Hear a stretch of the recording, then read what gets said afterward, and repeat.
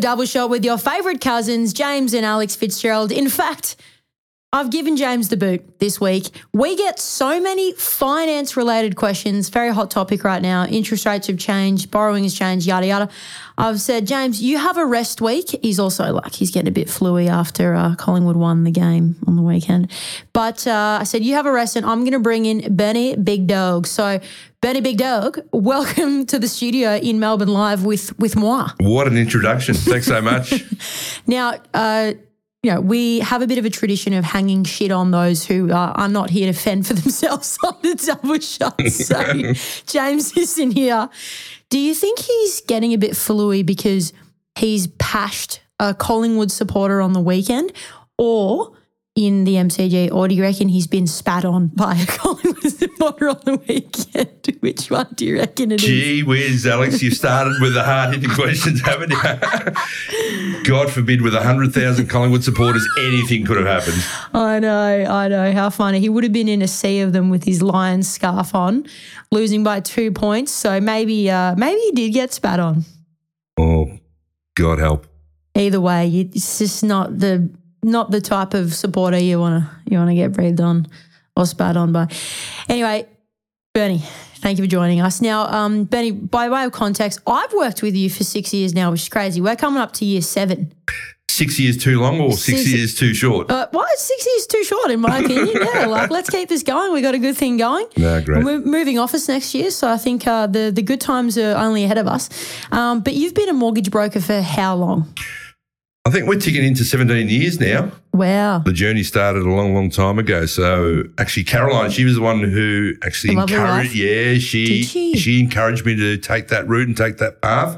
You really just took a hold of the family finances and she thought, you know what, you're actually very good at this. No, let it be known she is the boss of the finances. I did know that. She's the boss. But no, started, about 17 years ago now and started pretty much as an OV1, OV2 sales consultant and then intertwined finance. So I was playing, multiple roles and wearing multiple hats at the same time, but had somewhat of a passion and a bit of a gift there for numbers and finance. But lo and behold, throughout my school days, I hated numbers. I hated maths. So true. So quite ironic.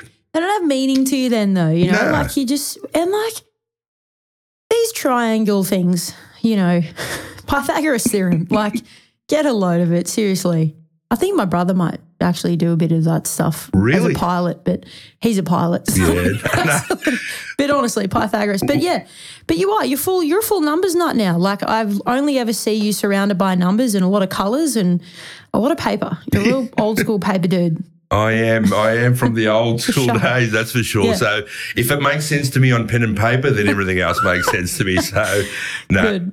No, as I said, had that sort of passion and more so communicating with the general public about, their ins and outs, being the numbers, the pluses and minuses, and just want to, continue on helping and assisting where possible. Yeah, absolutely.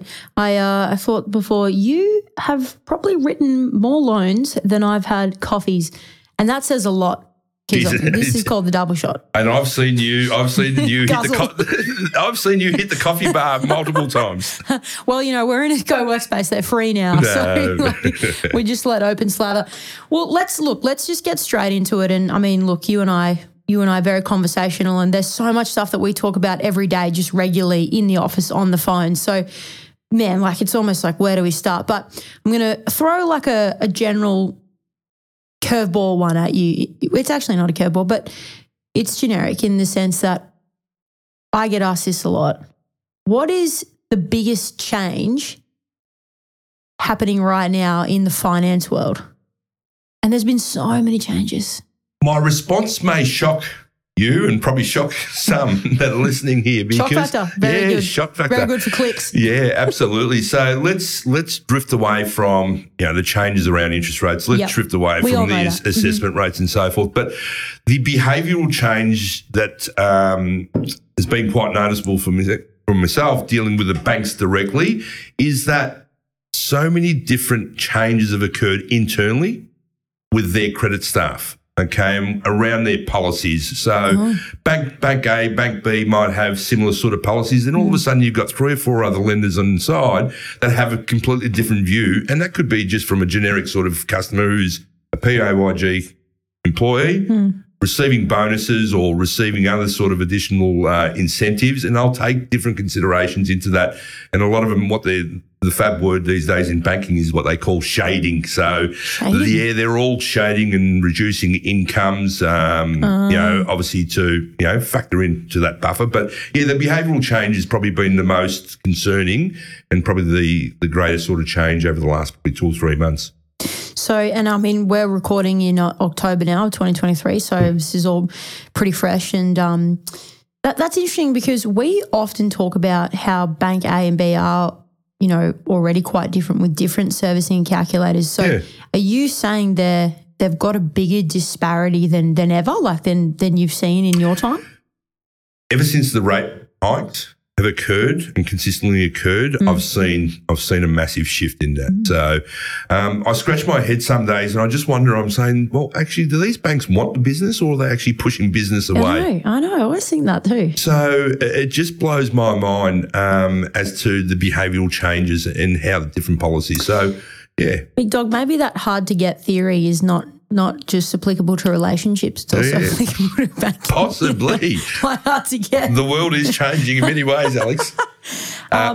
Okay, so disparity, can we unpack that a little bit more? So shading, I would like, tell us about that. Yes. It's not an artistic reference. No, well, we'll use a simple example. Let's say we've got applicant number 1 on $100,000 per annum. Beautiful. Okay.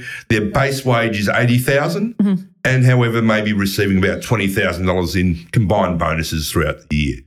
What some banks will take in consideration is definitely the $80,000 worth of base income.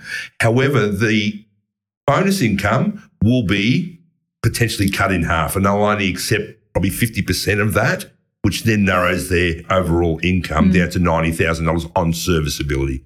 And that sometimes does have an impact on the overall picture, the overall approval numbers that are required. So that has a serious sort of impact. Well, so this is $10,000 a year that they're actually earning. Absolutely. They could be going towards whatever loan. But the point of difference really is you can take it to Bank C and D and all of a sudden they will take in consideration the $80,000 plus the full $20,000 because there's been continuity and there's been consistency. Yes. And that's the real sort of scratch of the head moment where you say to yourself, well, unbelievable that Bank A don't want to represent this client and provide them the service that's needed. However, Bank C and D, and there's many other banks that will probably take that into consideration. So my sort of message to the general public is that don't be pigeonholed with maybe the banks that you do recognise and have participated with over the years. Start to expand your mind a little bit and be willing to obviously look at those who are willing to support your application. Yeah, absolutely. It's interesting too because it's like, you talk about their policy, but I suppose it's really their like risk capacity, right? Or like how safe they want to be or how big their, book is and what they can afford to lose. I don't know. Yeah, maybe with the Royal Commission days a few years ago where they were overexposed there on investment lending and they were free willing giving money away to those who probably didn't have the credit worthiness at the time. But that belt's certainly been tightened up over the last few years. However, the risk comment or quote that they make, really, what is there? You reckon it's fluff? Yeah, I reckon it's fluff. Oh, you reckon it's fluff? Yeah, there's plenty of fluff in amongst it, I believe. Because really, you've got to ask yourself the question, where's the risk to the bank? They hold the security. That's true. You're not necessarily borrowing 95% nowadays. Correct, yeah. And especially if they're putting a ceiling at 80% LVRs, really, where is the risk? Yeah, true. You don't make the repayments. Well, you're at risk. Well, yeah, you are at risk. That's right. Absolutely. But from a bank's point of view, I really scratch my head. Well, that's an interesting point. I mean, like I've thought about that before, but probably not like I am now, where I know and believe that Australia is the safest asset class. Yes.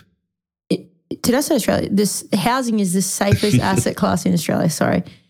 And worst case scenario, they end up with the house at the end of the day, I suppose.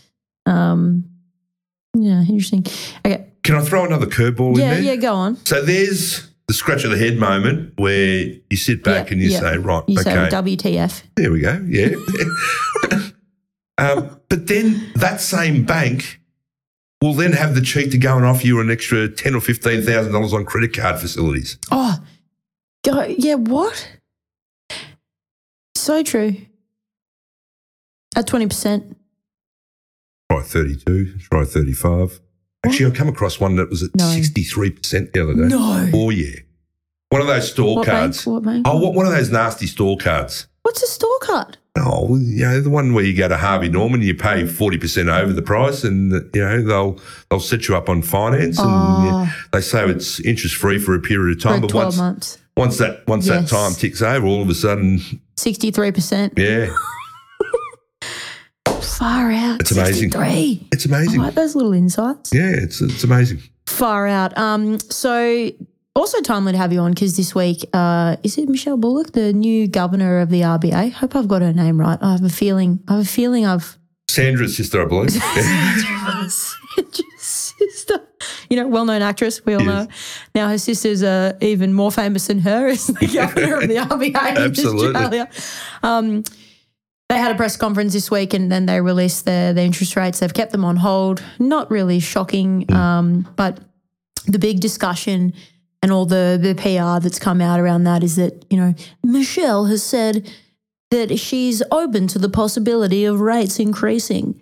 And my take on that is, well, Phil Lowe, the ex-governor, he came out and said, look, I regret saying we'll have low interest rates till 2024 because it's that's what he was ridden on for the 18 months that he, didn't keep them low at all, and it's his biggest regret. So I think she's sort of like kept that open. And you get asked this as a broker all the time, but realistically, like what are banks doing today? Like where are their rates today? Are they putting them up or down? And what could that possibly indicate to us in the next 3 to 4 years? Put the RBA aside and what they say for PR. Like what are the banks actually doing now? So we'll go back less than 24 hours ago. Okay. I'm sitting in front of my computer and I get this. What a nice latte. Yeah. These email trails coming through, obviously, especially at this time of year, RBA announcement and so forth. All the banks are already starting to send their notifications out. Yep, fixed rates, variable rates, either they're increasing, remaining, or increasing. So increasing. Yeah, 11 o'clock yesterday morning, I get one from Macquarie Bank. Lo and behold, I had to read it 3 or 4 times. Please note, as of the 3rd of October, fixed rates will be increasing with Macquarie Bank. What? From what to what? Do you remember? It's going to be an increase of somewhere between 25 to 30 basis points. A quarter of a percent. But just the fact that announcement had come through. Increasing. On their fixed rate. So I have seen this behaviour before over many, many years where each time you see the fixed rate component slightly increase, you may see on the other side that the variable rates are going to decrease. So I'm just wondering whether it's a little bit of a ploy for sending the message out to the general public, press the panic button, last chance to fix in rates, and all of a sudden, bang, you get some rate reductions come about. So that's where my brain always goes. I go, what do you mean? Like the fixed rate is higher than the variable rate. Yes, okay, the variable rate could go up and down at any time, but I always think like, are they trying to trick me to thinking this will be a really good fixed rate, in hindsight, you should lock in now and, There's certainly been some significant sporadic behaviour in the fluctuations of fixed rates the last probably 8 or 9 months. Yeah. It's quite interesting. I think a lot of the movement does occur around that fixed component, up or down. But it'll be quite interesting to see what happens now after the notification to come out yesterday on hold again, the variable rates. But I'll tie back into the actual interest rate itself, but the assessment rate behind the scenes is obviously when the banks are doing their assessment on applications, that buffer still ranging around that 3%. I had a scenario a couple of weeks ago where a particular bank was assessing the overall position at 10.5%. Oh, my God. So when we see that component start to come down, and there has been a couple of lenders that have made some significant shifts in that space, once that starts to come down, obviously the borrowing starts to ban. Love it. I had a client write to us last week, Graham, if you're listening, hello. And we've talked about Graham at length, but Yes. he had a good question and I thought it might be worth bringing up. But are you seeing banks still offering 3 to 5 year interest only loans on investment? Absolutely. Yeah. The requirements are these days where if you've proceeded forward and expired your 5-year interest only term, you've taken out your term for 30 years over the course of the loan, you entertain 5 years for the first 5. What's the likelihood now of them reactivating another 3 to 5 years? Depending on the strength of the application, I have seen it occur, and some positive behavioural changes there from the banks, which is exciting to see. And it's great for our customers also. I'll segue into another topic in a moment on the back of that and some of the experiences we've had. However, the likelihood is that you probably want to start looking at refinancing at this stage. You're coming up to an expiry time frame of 5 years. Refinance, start that clock again. A couple of months earlier.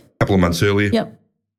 Anywhere between 40 to 45 to 60 days beforehand, start looking at it. And we've got quite a few inquiries occurring at the moment in the same sort of position. So, to answer your question, to get back into a 3 or 5 years, absolutely. Strength of the application, age demographic does have a key bearing on it, but no issues at all. I wondered too, like, if you're at the end of a 5-year interest only, like there's a decent chance that you've seen significant growth. Yes. So you've got pretty good equity and therefore low LVRs on your loans. So does that significantly help your case alongside your income and obviously the rent on those properties? Absolutely. It all builds into a stronger application, right? The LVR component generally will offer you better rates.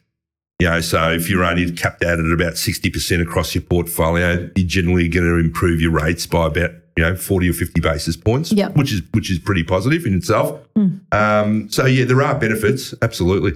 I was going to ask you something, sorry, but I thought I'd cut you off. But I was going to ask you, so are you recommending to your clients to go down the variable route today? Absolutely. And not necessarily fix? Is that sort of what you're doing? Absolutely, yeah. Ride that wave. It's so hard to predict. Like, I think people want you to they want you to predict so that they can make the right decision. Yep. But ultimately, no one knows. The banks don't even bloody know. If you work at the bank, you don't know. Or maybe you've got like a couple of days leeway, but no one can ultimately predict. So they are probably strongly looking to you as their mortgage broker to really like lead them in the right direction. From a cash flow perspective, the encouragement always is to aggressively attack that non-deductible debt component. Yep. That's a no-brainer. So the own home. Don't change gears. Aggressively attack that as often as frequently as you can, and whatever additional monies you may have, offset it. You're doing justice to yourself at all times, right? Yep. So the pattern doesn't change from that perspective. Ride the variable wave. Don't consider fixed because they're just not appealing enough. I agree. And it's as simple as that. Keep it simple. Don't overcomplicate it. Okay, well, I'm going to overcomplicate this for a hot second. I just said don't overcomplicate it. In what scenario would you recommend fixed? Geez, I might need a moment to think about that. Is there a scenario? Or maybe today there's not really, or maybe you haven't come across one yet. Look, unless you can find a lender that's out there that's going to offer a generous sort of fixed rate, no longer than probably 12 months, and depending what else you've got going on with your portfolio, that's right. Take in consideration. Yeah. Other than that, no. Aggressive, because if your cash flow's fine, you've got your spending habits in order. True. Consistent money coming in through your rentals. There's no reason to default. There's no reason to change your habits. And that's what we've found. We've got many prime examples of our customers. Those who have continuously remained focused and on the path are the ones that we still see having the opportunity to replicate the process and continue remaining ahead of their repayment schedules. Love it. Got another one for you. What are you a bigger fan of today? Certainly not the Collingwood Football Club, I'll tell you right now. We already knew that. I actually didn't tell the listeners that you're a Carlton supporter. Maybe I selectively did that. I'm not sure. Maybe not. What are you a bigger fan of today? having your portfolio with multiple different banks or having your portfolio all with the same bank? If you had asked me that question 5 or 6 years ago, Alex, I would have gone in the path of separating as much as you possibly Separate can. everything, no one bank the same. Absolutely. Yeah. As time's gone on, as life has changed and as the banks have changed also. Massively. Yeah. I think the key component where possible is endeavour to have your securities separate as often as you possibly can. But my mindset's changed a little bit where I'm saying if bank number one is going to give you the best offering as a package and under the right structure. For all the properties. In separated scenarios, why not proceed? Yeah. So my tune has changed somewhat at the last 4 or 5 years in that. And does that include the own home? Or are you talking like investment portfolio? No, it includes the own home also. Okay. So, there are many banks out there that are willing to package things up on the proviso. As I said, it doesn't necessarily have to be in a cross-collateralised scenario. Yeah. And that's quite beneficial because in future years, whether you're looking to shift money around within your portfolio or even sell your assets, you've got a little bit more sort of control. Absolutely. Yeah. So, well answered. Yeah, I think the simplicity behind it is for any prospect out there that's looking to borrow money and build an investment portfolio is you've got to take what you can today and then have that ability and that mindset to potentially unwind and make changes at the relevant time. I guess it sort of goes back to what you were saying before is like do what gets you in the best cash flow position. Yeah. Because, your cash flow is critical. Not only for your investment portfolio, but, for you to live your life. Like your cash flow is absolutely critical. Correct. You'll be living on the bones of your ass every week. I mean, unless that means you've been diligent. No, it's a very valid point because there are swings and roundabouts in this crazy world. Yeah. And it's no different in the finance world. You've just got to be able to manage your way through the good times and the bad times, and you just got to keep on managing your way through the other way. So you just got to remain positive and remain in control. And the underlying message really is don't pigeonhole yourself into one specific area. Yeah. Have the ability to expand your mind, your emotions, and utilise your resources around you. AKA me calling you every 5 minutes. Pretty much. Well, actually, are you okay with me putting your email in the show notes so that the people can reach out to you? Absolutely. Oh, what a guy. I probably owe you a nice coffee or two for this one. All good. No, that's great. And look, we've had so many prime examples, probably the last 12 months more so, where clients have really picked up the phone, got off their backside and invested that quality time in challenging the banks that they're with. Absolutely. What are they challenging for? Rate reviews, number one. Yep. If they're not asking the question, they're not getting the benefits. What they're also doing is obviously leveraging off us at Investloan, asking for our advice, utilising their resources. And, as I said, I think it was probably the last 2 or 3 weeks, we've had something like 15 clients out of our Victorian-based clients that have picked up the phone, made those calls, invested the time, and they've been rewarded anywhere between 50 to 75 basis point reduction. So that's anywhere between 0.5% to 0.75%. They might actually be able to get a better result them calling up directly than you going through the brokerage. Absolutely. At all times. And the bank's attitude these days is they don't want to speak to the broker on these rate reviews. They want to actually speak to the customer themselves because, funny enough, once upon a time, only recently, a lot of banks had the attitude that if you got to refinance, go, see you later. But that behaviour is starting to change also, which is quite positive, where the retention team is now in communication. I feel like that hasn't happened for a while. Yeah, it's been quite noticeable. And you feel a bit dead when they don't try to retain you. Yeah. You've already decided you're leaving. You've already given them like the bird and you're like, I've engaged with another. But then you don't get that call, or certainly I haven't the last few times I've changed banks, and I'm like, I'm just a cracker. Random question for you. Yeah. Do you reckon there's a bit of a ploy behind the banks saying, right, let's release X amount of clients out the door that are in this space? I mean, I'm a pretty flawless client, so I mean, I'm guessing. I'm getting my like Sherlock Holmes hat on here. I'm guessing that you mean because I'm on like a lower rate or something. But like I had a couple of scenarios where the bank, like a particular one earlier in the year, right? The bank wouldn't do a valuation on my property that I was telling them had gone up to a point where I'd bought it at 90% LVR. It was down to 60% LVR.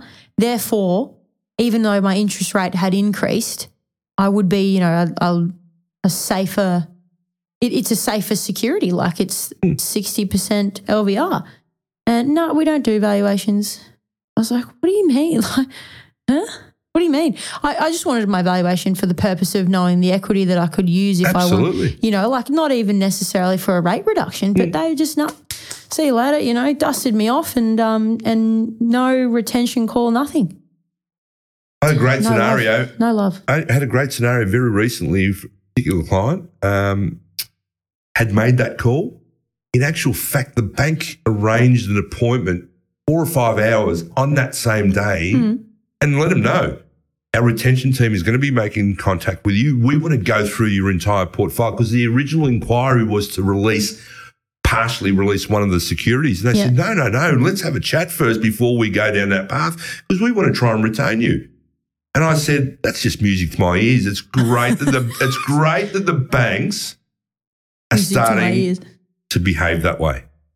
And like that's interesting. Yeah. Maybe not concerning, but very interesting. Yeah, absolutely. Because, we always talk about loyalty tax or like lazy tax, which is just a joking way to say you stay at a bank because you think they love you and you love them, but they're not giving you any love. They're just hiking up your rates. But they're giving all of the new business the really low rates with the cashback incentives. So now if we're seeing the retention team actually, maybe they just, I just saw something. You know how unemployment's been really low and therefore it's been really hard to employ people. And I think James and I did an episode a couple of weeks ago where something like 1 in 4 businesses was looking for staff and they just couldn't hire. Maybe it's the retention team in the banks that they go, you know what, we actually need more brokers in this department. We need more people in this department. We're going to prioritise and not worry about our retention because we can't employ. So where we can, we're not putting them in the retention team. I mean, maybe that's a bit of an oxymoron because retaining business is just as important as getting it, no? You would have thought so. You would have thought it. You would have thought so. Yeah. So, they're pretty much the changes that have been quite noticeable. And, it has been a bit of a roller coaster ride, but always is. The clear message to the public out there is just keep on doing hustling. Yeah. So annoy you, broker, annoy the bank. Absolutely. And just annoy anyone else who will listen for the sake of. Yeah. Think of it this way: the bank ain't going to call you and see if you'd like to reduce your rates. No, and the day they do, I'm leaving that bank. Hang on, what? Sorry, who? What? Sorry, what? Yeah, absolutely. Concerning. Well, amazing to have you on. Probably reoccurred to me that you need to come on much more often, like maybe once a quarter, and we can just smash out all of the finance questions that we get. But Bernie Big Dawg, thank you very much. If you'd like to get in contact with this great man, his email is in the show notes. And a little secret, he doesn't let an email flick by. He's going to reply to you before he goes to bed that night because I see his inbox daily. And there's barely any emails in there because he's actioned them all. So you'll get a response within 24 hours. I'll give you a bit of leeway. Bloody hell, Alex, you've set the standard time, haven't you? They're coming in hard and fast. It's been great being on. Best is yet to come. Beautiful. Thanks, Big Dawg. All the best. Hooroo. Thanks for listening to another episode of The Double Shot with your favourite cousins, Alex and James Fitzgerald. If you've got a burning question or something we absolutely need to talk about on the pod, please write to us. Both of our emails are in the show notes. For little real estate tidbits and a little bit of banter, okay, a lot of banter, you can follow us on the gram. Our handle is thedoubleshot.podcast. That, my friends, is thedoubleshot.podcast. Until next time, think of us when you sit back and sip your next double shot.